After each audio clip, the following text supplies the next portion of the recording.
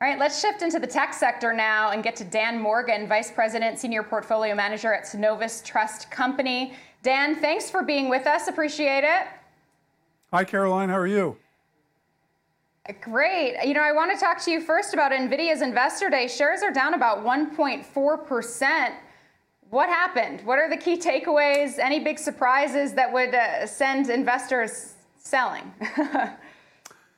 Well, to be honest with you, Caroline, I did participate I watched it. I thought it was very upbeat, very positive. There were three really core areas that I thought were interesting. They came out with a new Hopper chip, which is going to be their new GPU line. It'll, I guess, be superior to the Ampere line, which is the GTX models that they have, the GTX 30 that they currently are producing right now. They also have a new CPU, it's called the Grace CPU, which is, again, very good technology. And then they came out with their version of the metaverse called Omniverse in regards to all the things they were doing in the software space and so forth. So they're still going to be in the leadership role, from what I can tell, in terms of machine learning and artificial intelligence with their new, they're calling it the H100, which is their new Hopper GPU. And then in terms of in the data center space, in terms of their new Grace CPU. So even though there's not getting a huge reaction on the stock in terms of the news coming out today, I thought that the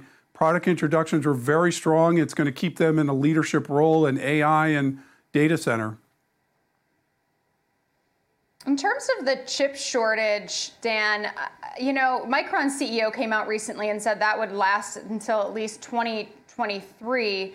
So it actually gives companies like NVIDIA, like Micron, pricing power. But what does the chip shortage mean from an investment perspective when considering chip makers?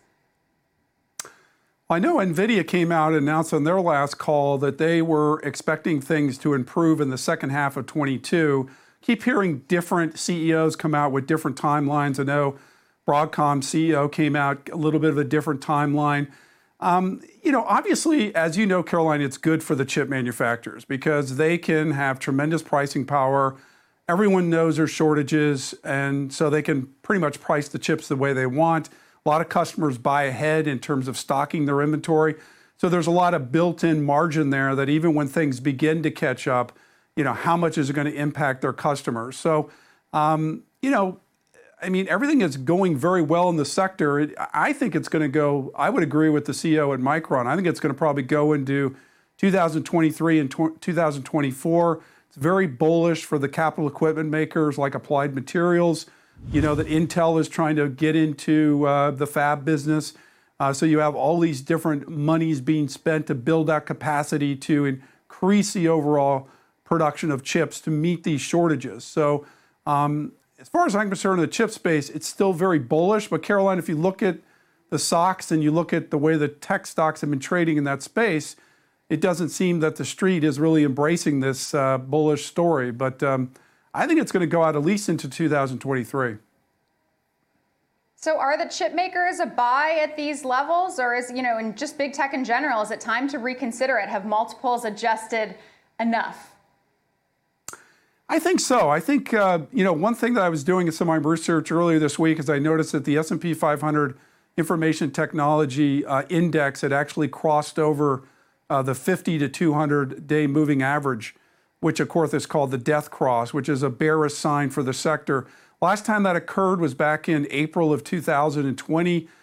We then had very strong first quarter earnings reports that came out, and the sector really turned around. So it's kind of similar to that situation, Caroline, in regards to here we are sitting in March.